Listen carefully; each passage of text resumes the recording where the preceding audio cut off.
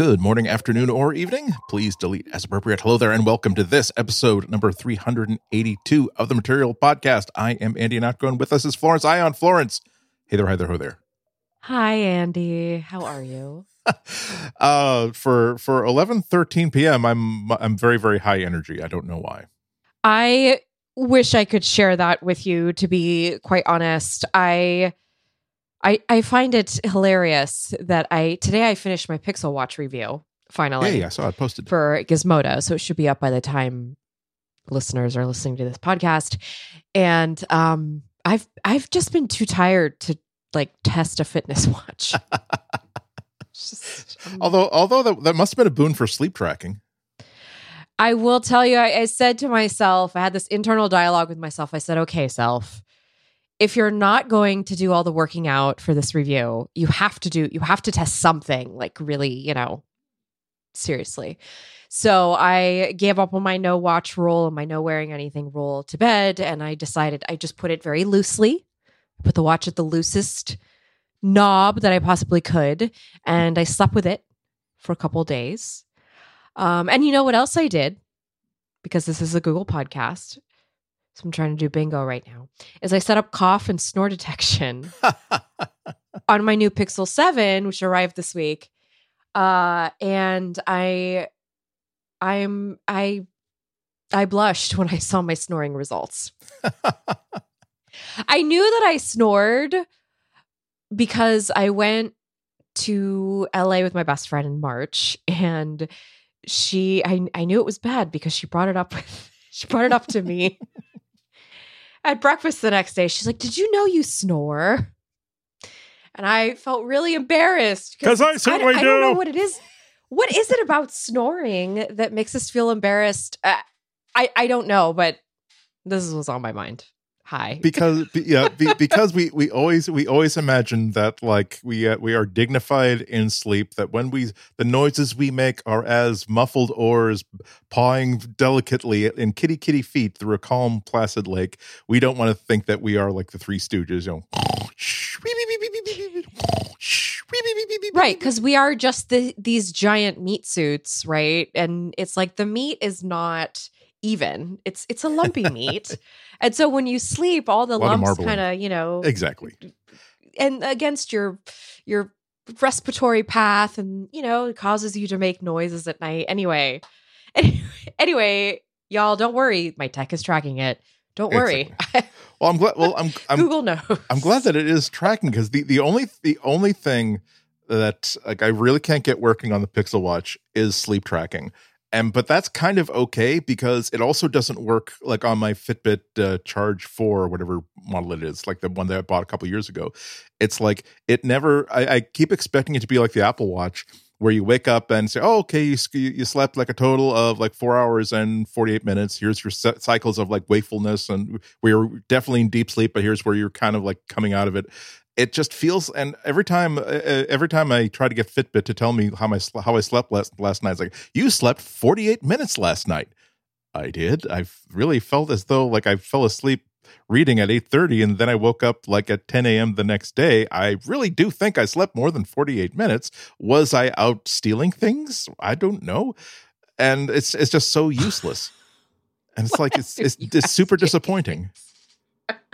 No, I was okay with the sleep tracking on the Pixel Watch, but what it didn't track was my naps. And I am true to my Taurus form. I love a nap. I'll sneak a snooze. I don't even care. This is what we have to do as self-care. And my Samsung watch usually will give me, toward my sleep score, will give me a little hey, all right, you took an hour and 20-minute snoozer on Saturday. We're going to add that, to your overall health. Fitbit / Pixel Watch has not caught on to the naps, which is unfortunate. Yeah, because I take pride in them and I'd like them to be logged. Well, no, it's just like when you climb a flight of stairs, or when you just walk into the kitchen to get yourself a cookie, you want to get credited for those steps, do you not? And just also, this is probably why I'm so energy high, is that I did also take a nap just before dinner. I've got we're in the which was great because again, I kind of forget about how like if I intend to work until like midnight or 1 or 2 a.m., it's probably good to get like to get some sleep in the tank first. Although it wasn't really my intention. We're at it's a long standing under part of New Englander culture that you do not turn on the heat before Halloween. You do not need to turn the heat on before Halloween. Okay. You're not cold. You're a little bit chilly. Put on a sweater. There's no need to put on the storm windows. Don't have to come down yet. I kind of subscribe to that even as a Californian, but my husband is already right. He didn't care. I told him no, and he just went for it. So, but in New England, this is how you define yourself as someone who is not from outside. I'm not one of the summer people in this village. I'm a New Englander, and so my compromise, because it was really cold like a couple nights ago, and so the compromise is that the only place I turned the heat on was on one of the baseboards in my bedroom. However, I did overcompensate, and so it is very toasty warm, like very pleasantly toasty warm. And as a result, when I decided to, I'm going to take a break before dinner. I'm just going to just lay down and read because my whatever I was going to read was like next to the bed anyway. And of course, it was cozy. And I'm in my bed, and it's warm, and and next thing I knew, it was an hour and a half later. And I'm not sure if I do have a Nest Home hub like on the nightstand. I'm not sure if I got credit for the nap. The problem with that is that if this turns out to be the theme of sleep tracking of this intro, that I don't think Google artificial intelligence is able to tell the difference between, oh, he's in bed, better start sleep tracking, versus, oh, he's in bed because it's a comfy place to read, and he just he wakes up and he spends like the first like 90 minutes still in bed, like doing email or whatever. So all of my sleep tracking results from this device are really, really off. I kind of wish I could. I should probably look up in the manual to see if it's possible to like turn off automatic sleep tracking and simply say, okay, I now have the intention of going to sleep. Please start sleep tracking now, or only like start tracking when I tell the assistant, hey, I'm going to bed. Good night, Google. Good night, assistant. Okay. I know this isn't on our notes, but I just can't help but think about the case against Google today in Texas. Yes. And the reason is because you brought up the sleep tracking in the Nest Hub, and I was skimming the news about it today, and I recall seeing the Nest Hub Max in the list of devices for scanning faces. Yeah. I'm sorry that this is what came to mind. I guess I'm just thinking about it because I'm thinking about the fact that that's happening in the background, but I'm also thinking about how cool it is to have technology that could possibly tell between when Andy is laying down and enjoying his book versus when Andy has snuck off for a nap. Anyway, sorry. It's very polarizing. I mean, it is a weird thing. And since you brought it up, so Texas is suing Google. It's not in the, I didn't put it as a news topic because I think we've said this. I think we've seen this before, and also I haven't had time. I think it came through today, was it? And I haven't had time to read the complaint to see October 20th, like 1:30 p.m. Eastern time. So I've read of it, but I haven't had time to read the actual complaint. So I'm trying to figure out a way to phrase this. I have seen a lot of really, really wacky legal things come out of Texas from politicians in Texas who want to what do my poll numbers say? How can I get that? How can I get that demographic up? So I don't know whether this is a real thing, which it certainly can be, because if that would be one of 4 companies that would be justifiably accused of capturing biometric data of people without their permission. Only 2 of which that people would actually have heard of. But I didn't want to talk about it until I'd actually heard about it. But the Reuters report says, in blatant defiance of that law, I'm not going to do the Texas accent, Google has, since at least 2015, collected biometric data for innumerable Texans and used their faces and their voices to serve Google's commercial ends, the complaint said. Indeed, Good use of the word indeed. Indeed, all across the state, everyday Texans have become unwitting cash cows being milked by Google for profits. Well, that's kind of sexualizing a lawsuit, illegal. I don't know about that. So they're basically talking about, the collection occurred through Google Photos, Google Assistant, and Nest Hub Max, according to the statement. So, okay, I'm not sure. See, I'd have to read this. I'm sorry I brought it up because I know it was very bulky, and I also have only skimmed it, but I just couldn't help but think about it because you meant. I'm sorry, Andy. This is what naturally and organically happens as we podcast. This is where my brain goes. Sleep tracking. Yes. Oh, well. Shall we switch to reality TV, and I can make this Google related? Yes. Okay. So one of my favorite shows in the world is on Sky TV. It's the Sky Arts Portrait Artist of the Year.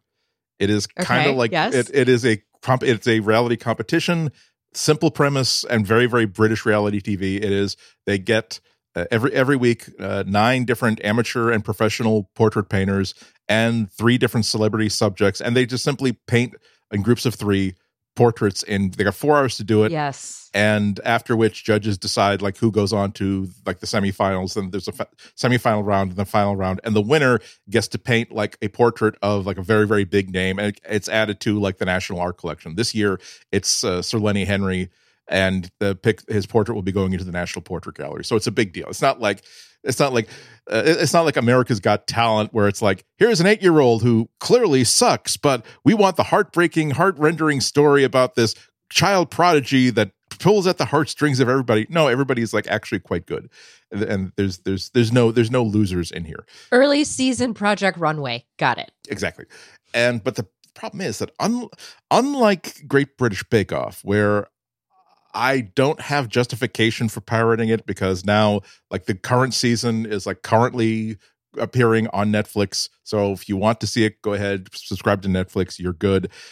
I don't know. I don't think this is available anywhere. And so I, of course, started watching it paralegally, let's say, and through industrious application of research and knowledge I was able to start watching it like in around season 3 or season 4.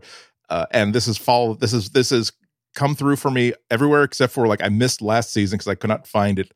There was a clampdown on Sky Arts. Sky Arts suddenly decided that, hey, we don't want the all these like discords and forums where people are like putting up links to our shows. We don't want that. Discord. And they're basically suing those people into oblivion. And now people are scared off of Sky Arts. However, I found somebody on YouTube's own algorithm. Aren't you giving? Okay.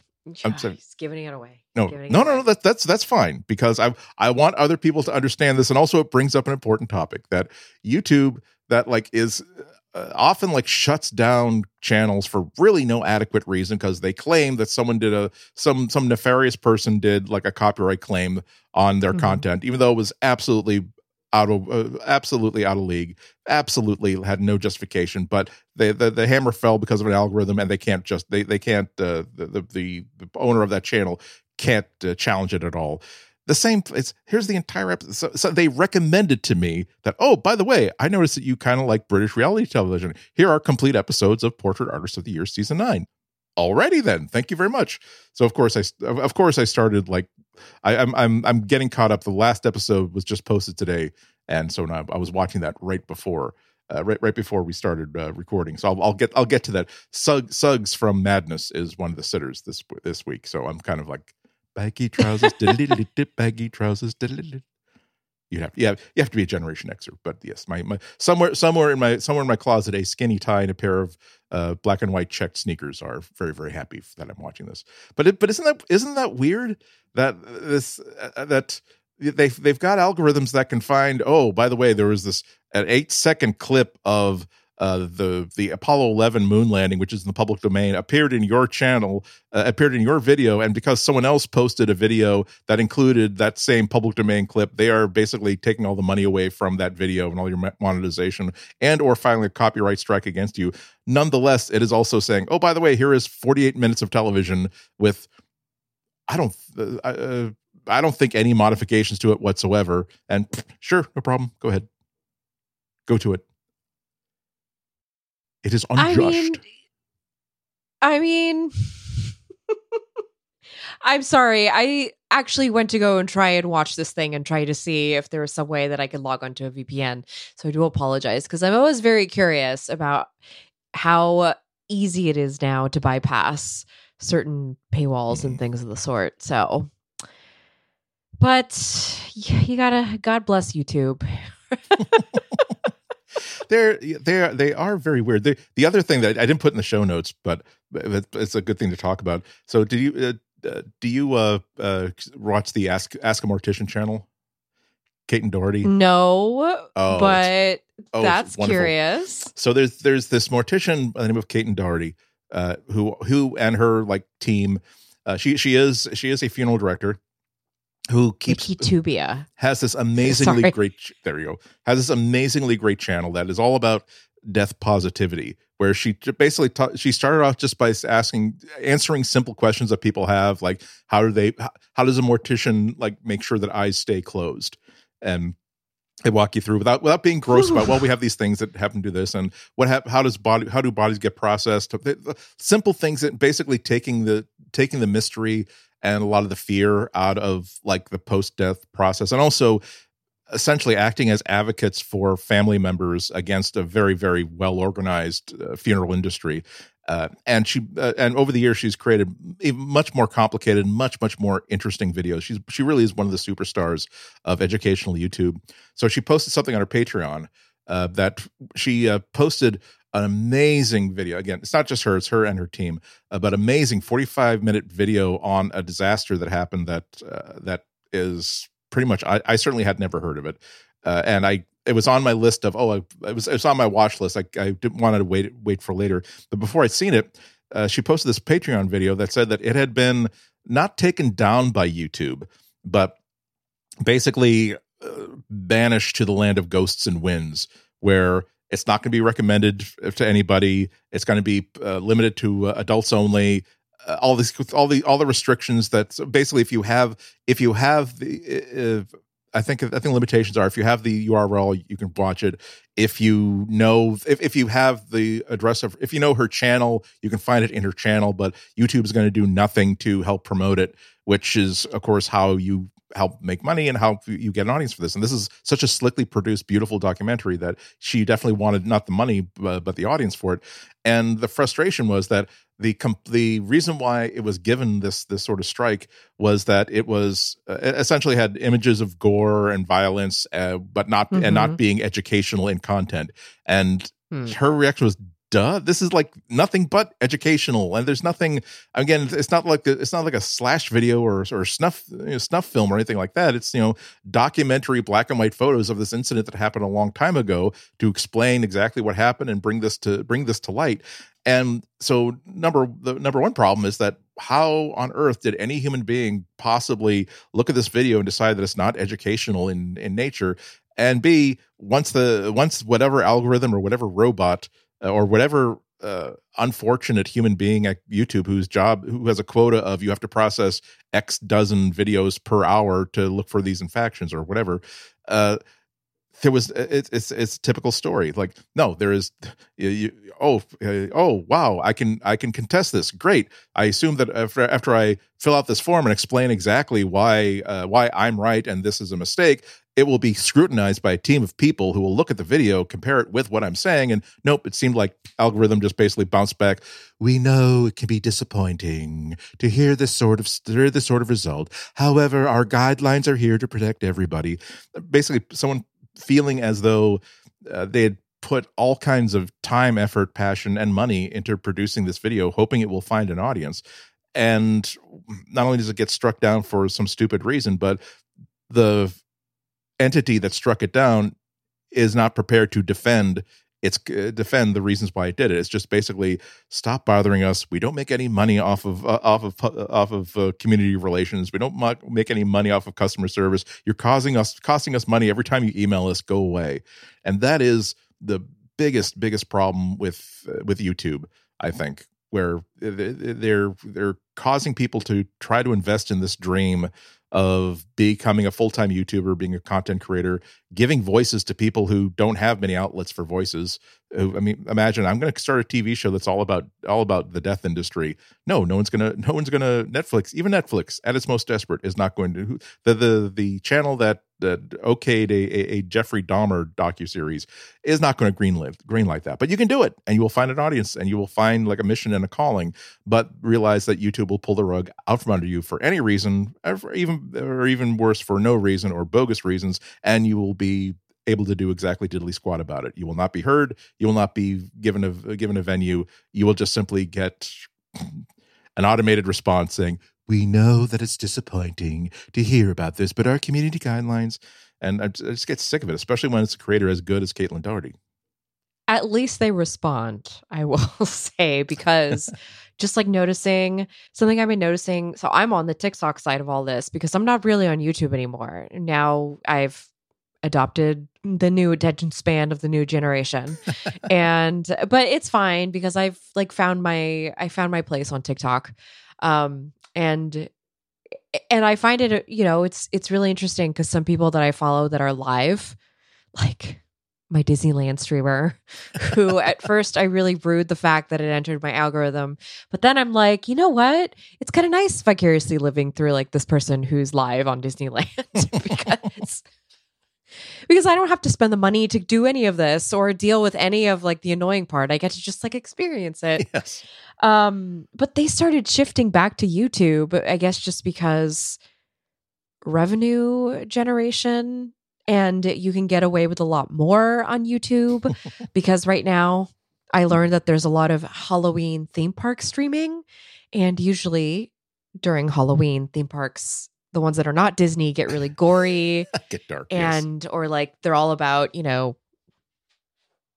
epileptic lighting, like, all the things that supposedly are a part of Halloween. Anyway, so I've just been noticing, it's just interesting watching like creators of a new generation, because that's what they are on TikTok, and to see how they're trying to navigate whether or not to use YouTube. And that's why TikTok is eating some of YouTube's lunch. Even though their moderation techniques are terrible, I have to say. There's a lot of people, by the way, who do fakes. So what they'll do is, so like this tarot reader that I follow, she will do a live tarot reading every like Tuesday and Saturday. And what started happening is somebody somewhere is scraping her live feed and then rerunning it on a new account. Oh, yeah. But nobody knows that it's not live. So they're sending them all these gifts to try and like get mentioned in the audio. So whoever the person is on the line who faked this is getting all the money instead of the actual creator who did the live video. Bastards. And this is a thing that TikTok deals a lot with. Like I'm constantly met with this all over my algorithm. So it's just very interesting. Like these two ecosystems of like, which path will you take? Will you take the long form YouTube? Well, here's the problems you get. Will you take the short form TikTok? Well, here's the problems you get. It also suggests that like the same thing is happening on the Weasel side of the creator the creator side hustle, which is, now let's see. Do I feel like I want to basically rip off YouTube content into my own channel and try to get ad revenue? Or do I feel like I want to fake being a live streamer and get gifts and thank yous and shout outs? It's which one speaks to me as a grifter? You know what? Okay, not about grifters, but I was thinking in my mind, kind of sucky for some creators who are realizing that now they have to do both platforms. They have to do a long form YouTube, and then they have to go to TikTok and do the abridged version to show up in the reel. And that's more work. Yeah. Adding more work. And you know what? Wages haven't increased, Andy. We're facing inflation right now, and wages have not increased. Yeah. I'm telling you, it's it really is the same as when I started getting into being a writer, that my God, you have such a tactical advantage if this is not something that you're any time. I think any kind of creator, if you are not doing this for a living, if you are not counting on this for any appreciable amount of your revenue. If you're just doing it because, hey, I want to put out a video a week because I'm having fun and I kind of want to have a voice and I want to share it with people, because because you will always, every video of yours will be a success, because you are not desperate to make sure that you make rent this month or you pay your mortgage or whatever bill this month. It will be, the success is defined in terms of, I made a video on schedule, I released it on schedule, I maybe even have more viewers this month than I did last month. But my God, if you even the people who are successful, who now have, as a result of their success, they have to have like 10 people on staff to do the ads, do the sponsorships, do the editing, do a whole bunch of other stuff. When you get into the position where not only this is my job, if I'm not serving the content that people are responding to, not only do I risk like my being out of a house, but I am at risk of throwing 10 people like out of employment. And that's got to be a hard place to find creativity from. Well, on that positive note, we got a really cool show this week. First, there's a new report from The Information that suggests that Google seems very close to adopting a bunker mentality for the future. Kind of scary stuff. iFixit did a tear down of the Pixel Watch, much like Pandora's watch. We'll see if it unleashed all the evils of the world pent up inside there. And finally, Google Messages get some deep lovin' from Google. And take that, Apple. All this after this break. Have you ever thought about starting your own business, creating a brand, sharing your wealth or knowledge with the world, using your years of experience to create something for yourself? Hover wants to help you take the first step in getting your ideas off the ground. If you have a brand that you've always dreamt of building or a business you want to take online, the first step is finding your domain name. Hover makes this super simple with a clear and straightforward user experience, easy to use tools, and truly amazing support from friendly humans. It's never too late to step up to the plate and share what you have to offer. Getting online has helped thousands of people around the world reach new heights with their businesses. I actually have flowrights.tech, and currently it takes you to my Gizmodo byline page. But before that, I used to map it to florenceIon.com so that I could have a really neat way to share a URL and get people to remember my link. And now, of course, people remember to go read my bylines at flowrights.tech. In addition to the classics like .com, you can get extensions like .shop, .tech, like me, and .art. And with over 400 more to choose from, you'll be able to find the perfect domain name for your business, one that's memorable, relevant, and boosts your brand. You can buy a domain, set up custom email boxes, and point it to your website in just a few clicks. If you ever run into trouble, help is just a phone call or chat away. Secure, simple, and reliable, Hover is a trusted and popular choice amongst millions of people launching any kind of brand or business. If you're ready to get your idea off the ground with the perfect domain name, head to hover.com/material to get 10% off your first Hover purchase. That's hover.com/material to get 10% off. Our thanks to Hover for their support of this show and Relay FM. Well, we've been having a lot of bad news from Google about its future. Well, not directly, but at least indications that at least Sundar Pichai is worried about Google's future. Now, it's hard to be really scared about the future of a $2 trillion company, but there is a reason why Polaroid is now a label that gets put on really, really bad webcams you can buy in drugstores, whereas it was once the titan of the photographic industry. It could happen to anybody. So a new report that was first published in The Information this week got hold of some internal documents that about Alphabet's own internal communications about the future direction of the company. And it does suggest that maybe they're going into a long-term bunker mentality, not like, hey, we're going to drop this one project because it's not making money, but here is how we are going to change everything that we do so that we can survive into the future. So it was based on an internal document that was seen by The Information. And overall, the tale that it tells is that Google is now deeply spooked by Apple's success in pulling Android users into iPhones. Samsung sales are down worldwide, and the iPhone is now the number one phone OS in the entire United States for the very first time.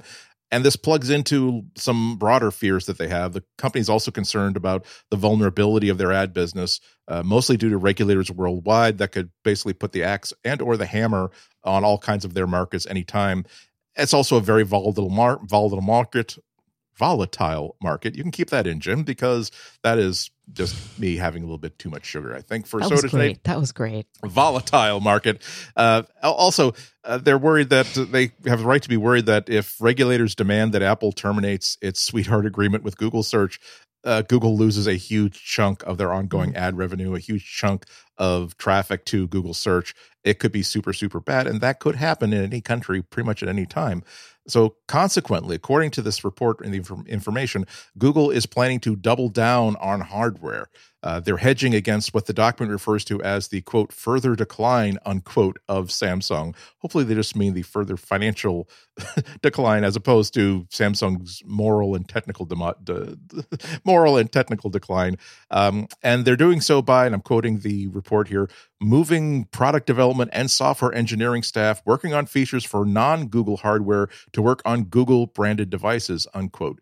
That's pretty significant because it does explicitly state that Google will be taking resources away from other Google products and projects. Not that, hey, we're going to be hiring more people for our Google software. It's like, no, all the people that are doing stuff that maybe we're not interested in anymore, congratulations. Congratulations, you are now part of the Google Docs team. You're now part of the Android team.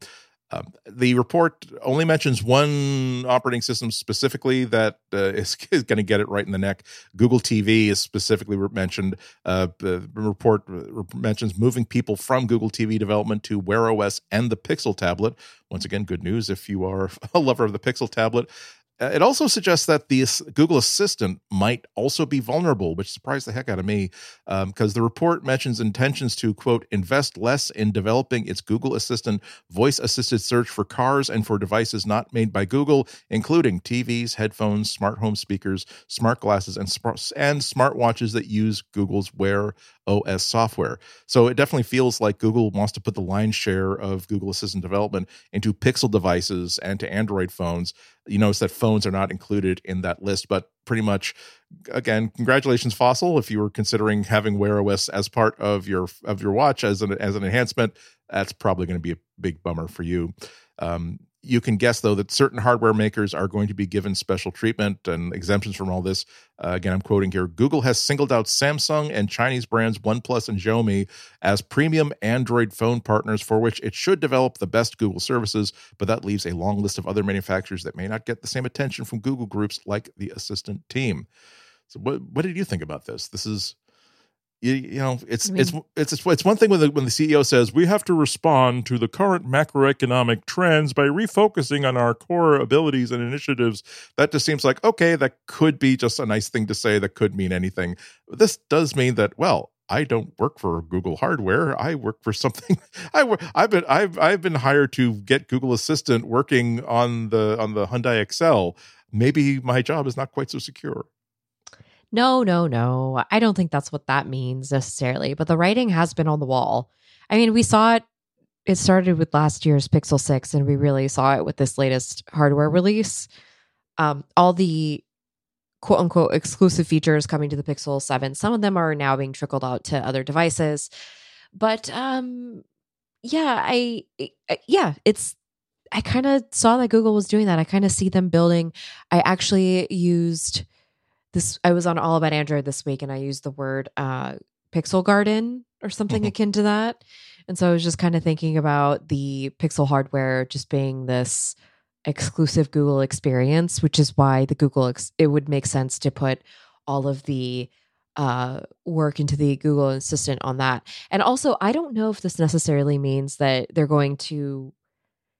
going to be a worse experience on third parties, because we already kind of see what it's like right now, which is that the Pixel will have these on-device AI-infused features facilitated by the Assistant.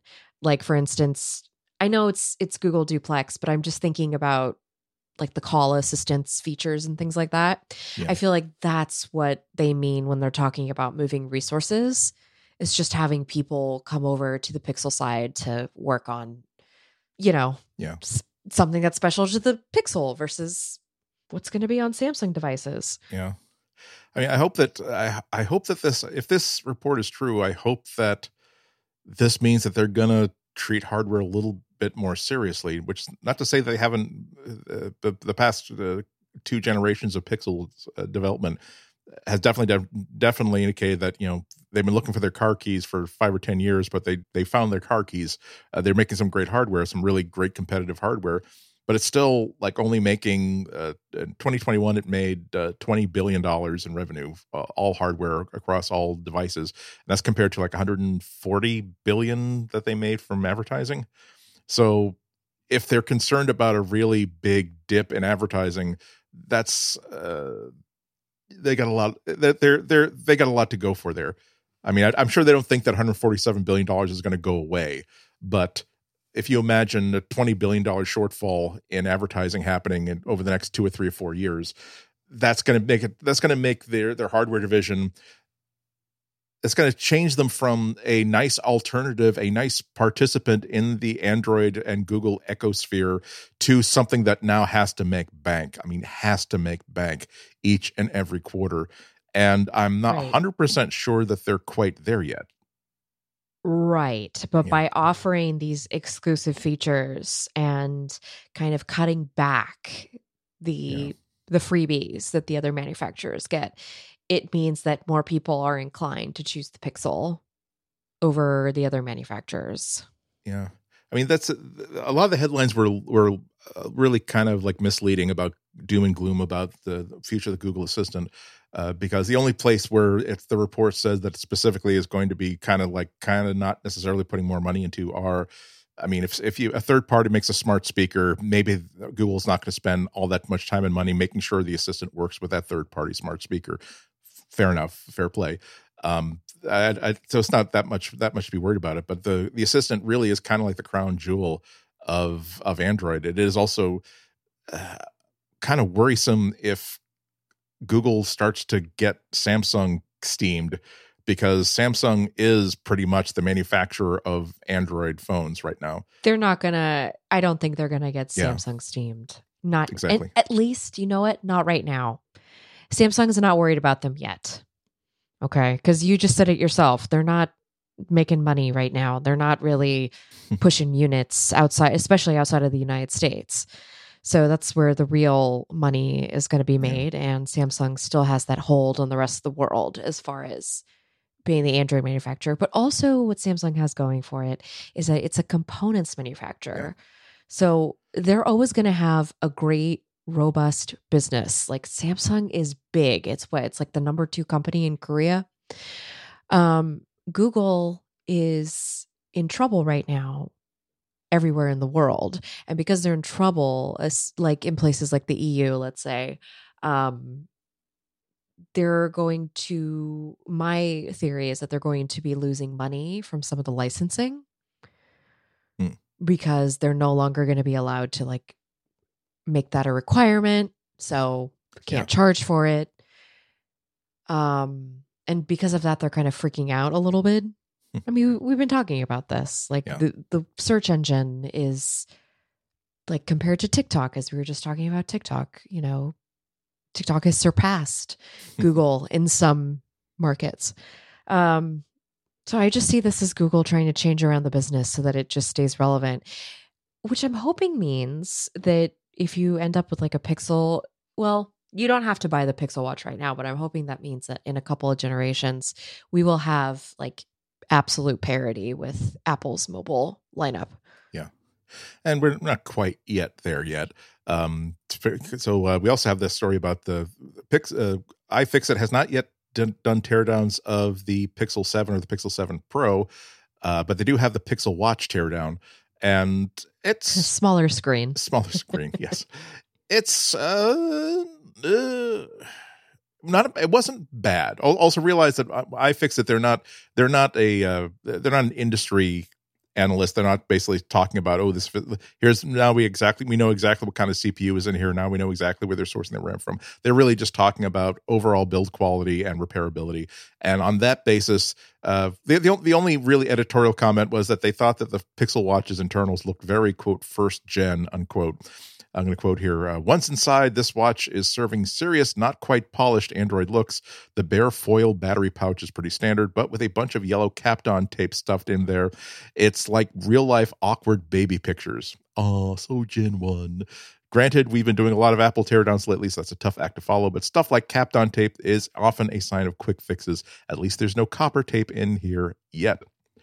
Okay, I'm sorry. I'm getting serious Theranos vibes. Okay, because A, that was the best TV series that came out this year.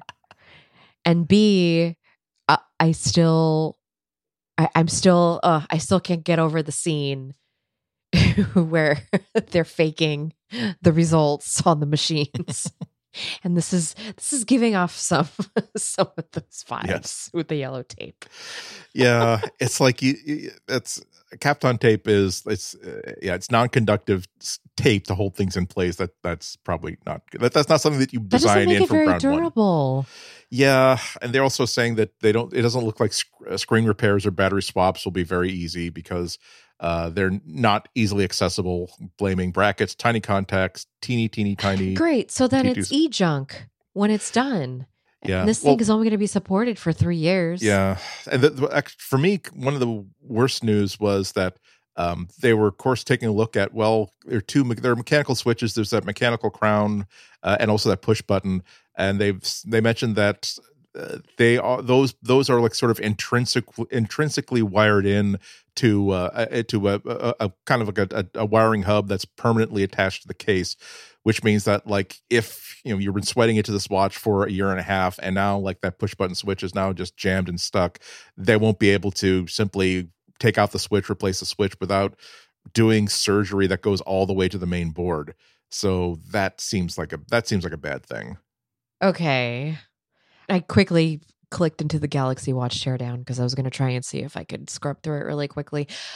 You know what? That's what I said in my review of the Pixel Watch, is that this feels really like a beta. Like it feels like an Android beta, which is a very googly thing to do. It's like you can be first at the table. That's totally fine. Like Google will give you that privilege if you want to pay for it, if you want to deal with it. But it doesn't necessarily mean that it's going to be the most smooth experience. And it's exactly why you don't always want to be first to the table. This is why I don't like to be first to raise my hand or, first to answer a question or ask a question or whatever.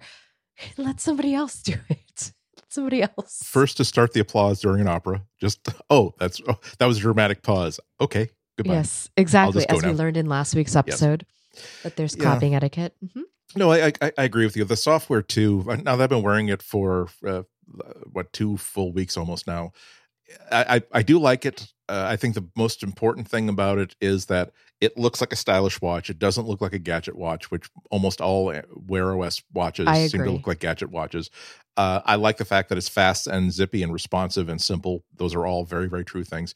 But there are just so many little finer points that I would like to think that a year from now, when they do Gen 2, it doesn't matter about the hardware, that they will have figured out that, okay, we need to make this software a little bit more elegant.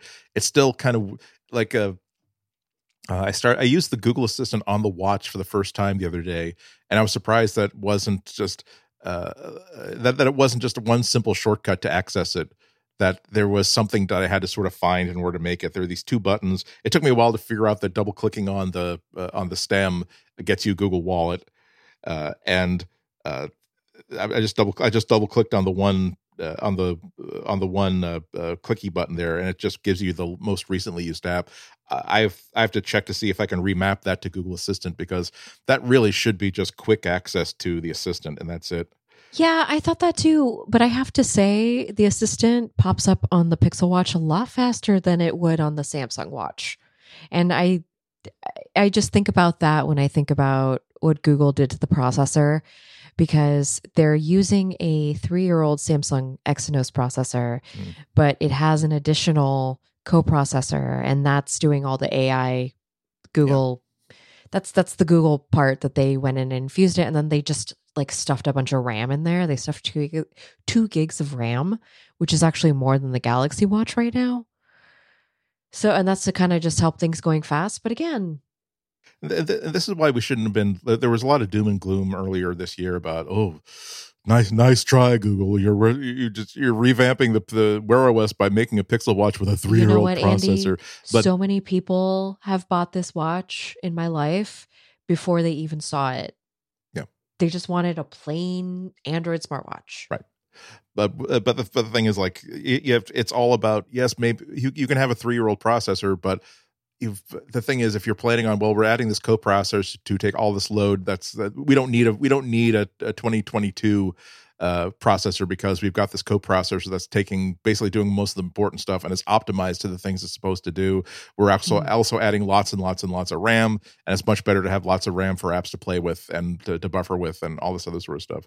So this is our like Pixel Watch review part 2 after like another week's worth of use. It's nice. I like it. I'm definitely not going to buy one, but I'm definitely going to be paying a lot of attention next year to see like what the next generation is like, because same. I've still always wanted an Apple Watch that works with Android. If Apple decided to make an Android compatible version of the Apple Watch, we almost wouldn't be having this conversation. I do prefer the round dial, though, I have to say. I agree. I love the Apple Watch. I love it when my child is screaming and then the Apple Watch says the decibels are too high right now. And I'm like, you know what? You're telling me. You're telling me. Yeah. Yeah, I do feel they're a step closer to the Apple Watch feel, though. The design is definitely there. And Andy and I are going to probably keep wearing this watch anyway. I do miss my Galaxy Watch, but you know, I got a nice little like cross sync going on between Fitbit and Strava, and then Samsung Health and Strava. So, you know, my walks are still counted. Yeah. Yeah, I think the loan ends in next month, November, something like that. I have to double check to see when the loan ends. I think I'm going to ask for an extension at least for the Pixel Watch, because I kind of want to look at the accumulation of fitness data and other data that it builds up, and to see if that's particularly useful. But that also points to another thing that I really think that Google needs to address in 2023, which is, and for the Apple Watch, there's the Apple Health app. Everything lands in this one app. You get this full, complete picture of everything that's going on. I still don't know where Google Fit comes in, where the Fitbit app comes in, why some data is not available to all kinds of other things. It's like I said, it's definitely a Gen 1. I think that iFixit was correct in the hardware, but they're also correct in the software. That a good first start. It's not a failure. People who like this watch, who are not simply saying, but it's not an Apple Watch, will enjoy it for what it is. But given that it's only promised 3 years worth of updates, I think it's important not to buy the first one until you're going to be really, really super happy with it, because the clock's ticking. And I find that what's getting ticking. It's getting sorry. But you know, I am finding that it's the idea of e-waste is becoming more and more offensive to me with each passing year. Just the idea that I know this is a tiny thing, but it's still got so many really useful components to it. It should not be something that lasts exactly 3 years, and then it becomes either something with a slowly expanding battery of death, like in your drawer, or it's just something that's going to start a fire in a landfill at some point. It is offensive. Not just like being costing you $375 for something that is not intended to have a service life beyond 3 years, but also just offensive. That's such a waste of materials. It is. It's a waste of materials. Yeah. Waste of material. Yes. There you go. Well, we're going to take a break, but we're going to talk a bit about messages, including something that's very, very embarrassing for Google. Back after this. I wonder if this isn't if you can't beat them, join them mentality.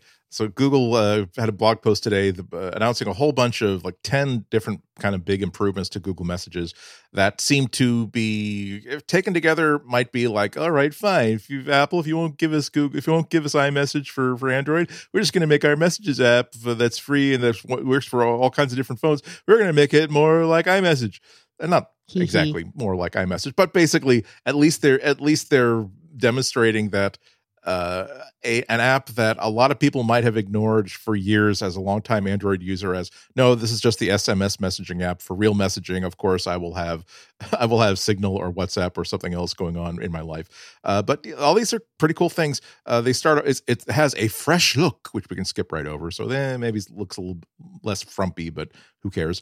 But the headline thing is they're trying to push. Oh, it's got better interaction with iOS messages.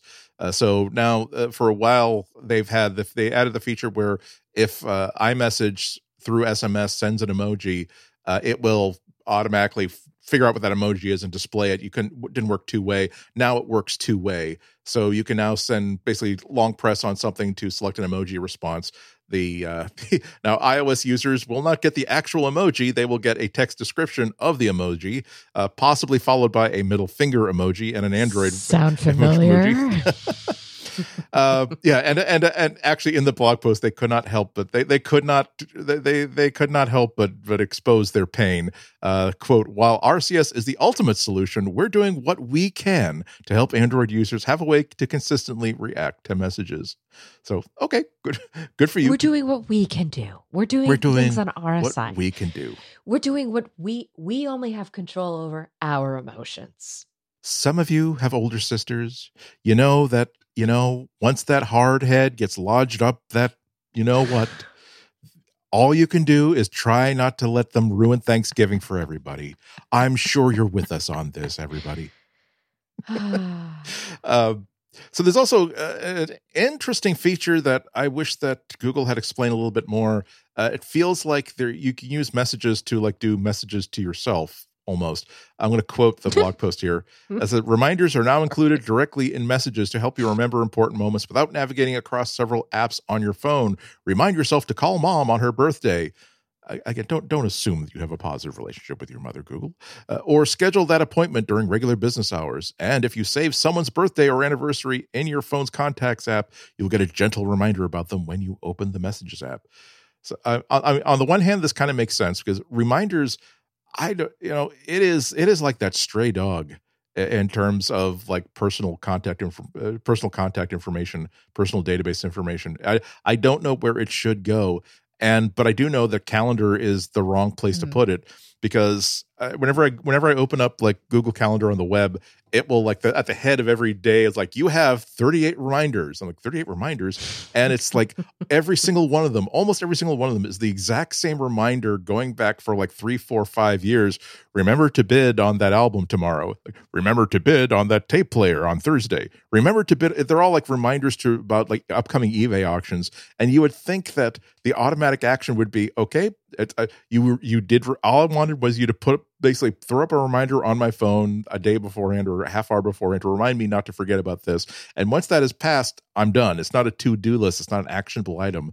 So that might be an interesting. Messages might be a more make more sense to have that as the paradigm where I just want to send a message to myself 3 weeks from today to remember to change the batteries in the smoke detectors.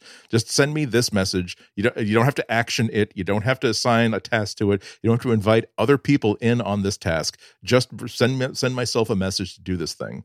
So we'll see how this. But as I said, I don't really understand how they're doing this. Whether they mean it that way or whether it's something simpler. I think that is a really good point. I will say, however, to me, I just thought it was an extension of the existing assistant helper that tells you it's somebody's birthday. Which, by the way, I find slightly annoying because it doesn't know if the person, I have your birthday in there, even if we're not really friends. Yeah. And sometimes I don't say happy birthday. This is an extension of another problem where it's you do know that my mother died last year, and I don't want to be reminded of. I don't need to be reminded of her birthday. It's I don't need a reminder. It's that's my soft reminder. That's right. My but you reminding me is crossing a boundary, and that's something that digital assistants can't be programmed not to do. Yeah. See. Yeah. Mm-hmm. See, there's so much about the outer intelligence that is very, very analog, such as hey, here's when you have widgets that will or screensavers that will automatically Google Photos or Apple Photos or any photo library will say, oh, here's some memories of autumn, and oh, that was when I decided to actually make that trip out to see this person who is basically turned out to be a major blank. and I was kind of trying to forget that they even existed. Oh yeah, that was the God. that was the restaurant where yeah, exactly. See, and it's like and there's no way for the assistant to really understand that, yeah, this person is not in my life anymore, and I really don't want. And unfortunately, hmm the it's possible someone is not in your life anymore because they've passed away, and now enough time has passed that you actually would like to be reminded of, you know, your a family member, spending Christmas time with them, but maybe you don't want to be reminded of that this time. It's tough. So memory is our best friend and our greatest enemy, and sometimes like the software is like weaponizes like that kind of problem. But let's go on. So threaded replies, if you're using RCS, so now you can long press in a message in a group chat to reply directly. That's nice. Yay. Yay. If you send a YouTube preview, if you send a YouTube link in a message, now you can watch it in picture while you're talking about people. Like, okay, so like they get these 9 artists. Some of them are professional artists, some of them are not. And this, you basically talk about it while you're doing it.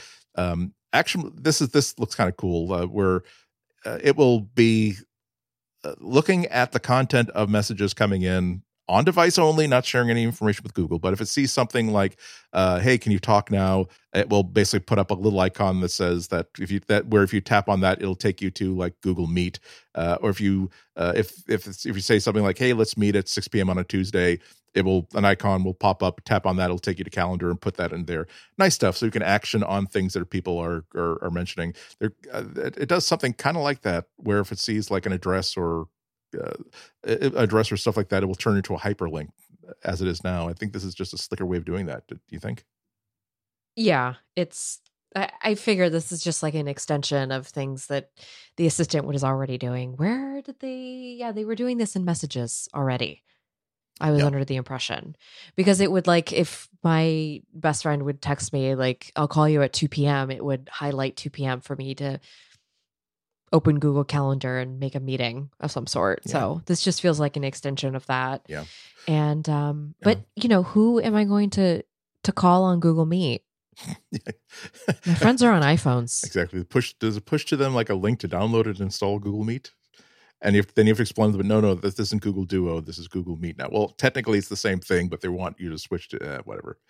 But yeah, but the rest of it is just a bunch of things that are tiny things, but are very useful, that essentially increase its weight class, makes it more of a 2022 app. Like for me, the one big star is to be able to snooze a message instead of reminder to respond to it, because I actually do have an email that I need to remind myself to respond to after we record today, because it's like it's nothing serious, nothing huge. It's from a friend that I haven't heard from, like I haven't talked to in like a few months, not for any reason whatsoever. But it's like, oh God, I need to think about. I don't know what it says. I need to set aside time, exactly, so I can, you know. And then you wind up like not, and then now then it becomes. But now it's been too long since I responded, and I have to almost come up with a reason. I just had this with one of my best friends who moved to Australia. It's very hard, by the way, to make time for somebody, or to make time with somebody who lives on the other side of the world. And is like a day and a half ahead of you. Fortunately, though, we have spent like 100 episodes talking about things that will kill you in Australia, as well as the wildlife killing drones. So you have a lot of topics. Russell. Oh, bless you, Russell. I was just thinking about him the other day. Have you encountered that? Actually, so you heard the news that Pocket Cast is now open source? No, actually, how did I miss that? That was just a couple of days ago. So since they bought, now that they've been bought by Automatic, the WordPress people, so now they have freedom to basically keep developing this on the free tier and do really cool things like this. And it's not, and That's of course, amazing. It's not as easy as just simply like announcing. Not like Michael Scott walking in the middle of the office and saying, "I declare open source." Like you have to do a lot of things to make that happen. It actually costs money. So they've been trying to they've been working towards this for a while, and so now it is a fully open source project. Really, really awesome for them. Yay, Russell! Yes. But the last thing is that the end-to-end encryption for group messaging is not live yet, but they promise it's on track to start rolling out this year. I'm sure we're not going to be hearing anything about this from Google. It seems like a sort of quiet thing that they're not going to simply say, so I guess that, encryption is not important to you. Having secure messages are not. It's important to us, Apple, but I guess it's not important to you. But hey, again, you're the drunk aunt at the wedding. We're all just on tenterhooks to make sure that we don't set you off. We don't want to set you off, Tim. I think, yeah. It's speaking of Tim, we can't end the show without mentioning, this is a life lesson for all of us. When you try to throw shade on people, maybe sometimes you're the person who winds up in the shade, as the old self-help as the old self-help thing to, when you point a finger at someone else, you're pointing three fingers at yourself. When you point a finger at someone else, you're pointing three fingers back to you, and a thumb maybe pointing up to God. Maybe it's a visual metaphor, and you really have to be. I just did it to figure it exactly. out. I actually got that from Stuart Smalley. So I'm sure that Al Franken actually came across that for real somewhere. But the fact that he thought that would be a very smart thing for Stuart Smalley, the semi-competent self-help guru, to say would be very, very correct. But the point is correct. Once you say, "Oh, I'm going to make fun of this person," it can backfire on you. It'll hurt you. Mm-hmm. So there was some slight little drama. I think last week or a few days ago, Tuesday was a day when Apple decided to just release a whole bunch of news about new iPads and stuff like that without having a major event. So to sort of set the ground for it, Tim Cook tweeted about this, basically a warm up for this with the hashtag Take Note. As the hashtag for the Tuesday hardware announcements, with one of those hashtags that turns into an animated whatever on Twitter once you tweet it. This caused a small amount of drama because the Utah Jazz basketball team has been using that it's really associated with them. They've been using it since 2016. They use it for a lot of their social media stuff. Is actually the hashtag is on like their arena and stuff like that. And the coach said, "Ooh, I don't know what this is about. I'll look into it." And again, it wasn't real drama. Apparently, Apple and Tim Cook weren't aware of it, and they just took it down once the problem was kind of noted. Came and went almost in a breeze. Mm-hmm. The only reason why I know about it is because Google tried to dunk on Tim Cook with a PR tweet response. He responded to that tweet okay, I see you, NBA fans. Hashtag Team Pixel's here to get you closer to your favorite team. Tell us yours, and we might be able to make your NBA tip-off even better. Which is okay, snarky, immature. I don't think it kind of got the job done if you're trying to convince people that you should be switching to Android because of this. The worst part of it was the last three words for it, posted by, it said Twitter for iPhone at the end of it, which is what the Twitter client tags the client that you tweeted from. Again, that kind of undermined their message. Now they quickly deleted the tweet, reposted it with from a Twitter for web client. But yeah, that's they stepped on a rake there. Someone got fired. That was not proud. Exactly. There was somebody got fired. That was not when there were more successful internships.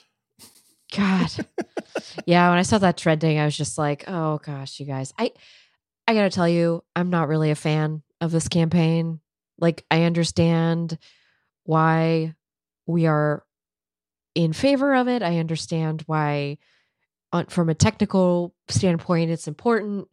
I understand why from a ecosystem unification standpoint, it's important, but I do not like this marketing campaign. There's just something about it that just feels really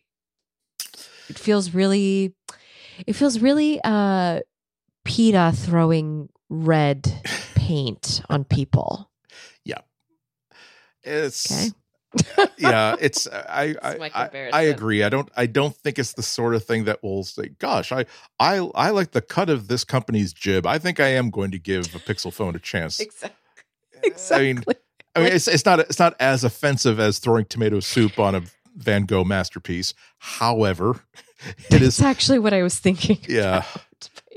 About. It wasn't PETA, it was climate change people, but it's like, Yes. why do you think people are going to react to that? Honestly, like to their credit, they say they did their research before. They knew that the paint had like a coating on it so that cleaning off the tomato soup would be easy, but it's still, some people have to do that, have to do the cleaning.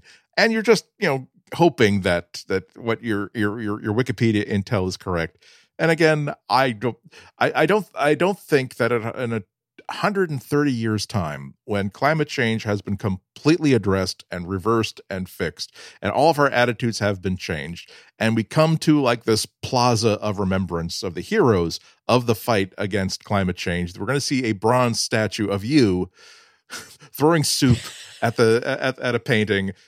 And a tour guide is going to tell like elementary school children, but it was these two people who through courageously going through a largely unprotected space and throwing soup on an international cultural masterpiece that opened up people's eyes. Nothing happened to affect climate change until they threw that soup. Now, I hope that each one of us will spend the next minute in contemplative silence, reflecting in our own way our thanks to these two courageous heroes. Like, no, they're going to think, wow, what a bunch of dinks. What about this is the sort of thing that if you're home from college after your first semester and suddenly you realize that, oh my God, like the history that people tell us is a lie, and corporations own everything, and I can't wait to stick this in my mom and dad's face because they don't know anything about this. Like, oh man, you're back from college. Just, we made you your favorite meatloaf. Just enjoy the meatloaf. We'll enjoy having you back. We don't need to be lectured Andy, on climate change. Don't foreshadow my future. I'm so afraid of that. But I have to say, this is why you stick to the end of the Material Podcast, because then this is what happens. Oy. And this is, I think, after all that. This is the yes. end. I think we've accomplished a podcast here. So you're. A very googly podcast, by the way. I have to say, even our tangents. Exactly. We get a D for discipline, partner. There you go. You can get into college with that, by the way. There you go, gentleman. The D-, also known as the gentleman's F.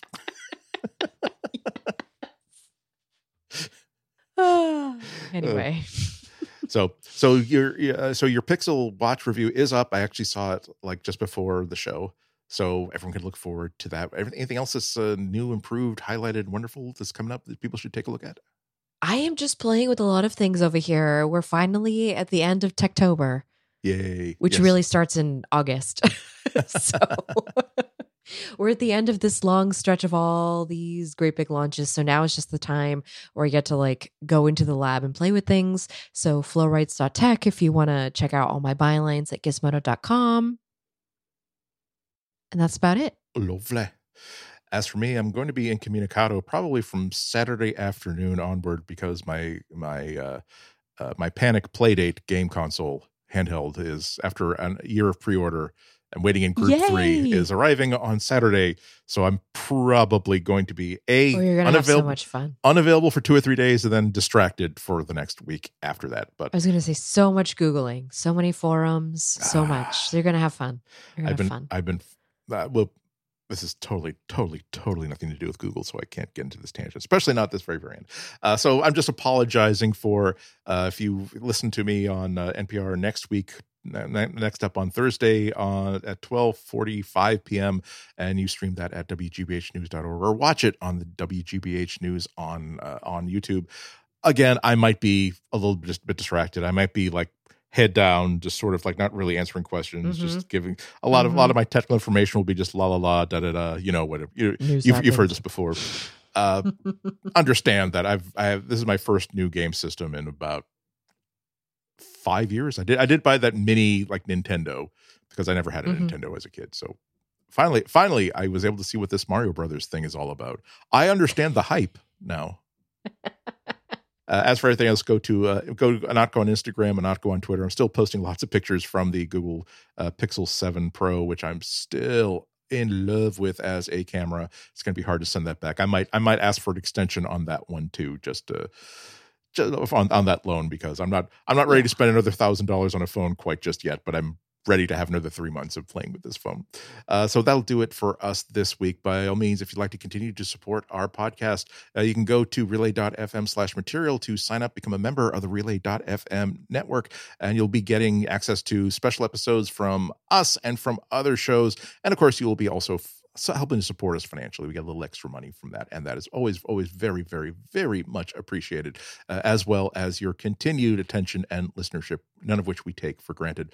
Everybody, thank you so much for listening to us this week. We hope you listen to us again next week. Until then, have an awesome, happy, healthy, and sane 7 days. Bye-bye. Bye, everyone.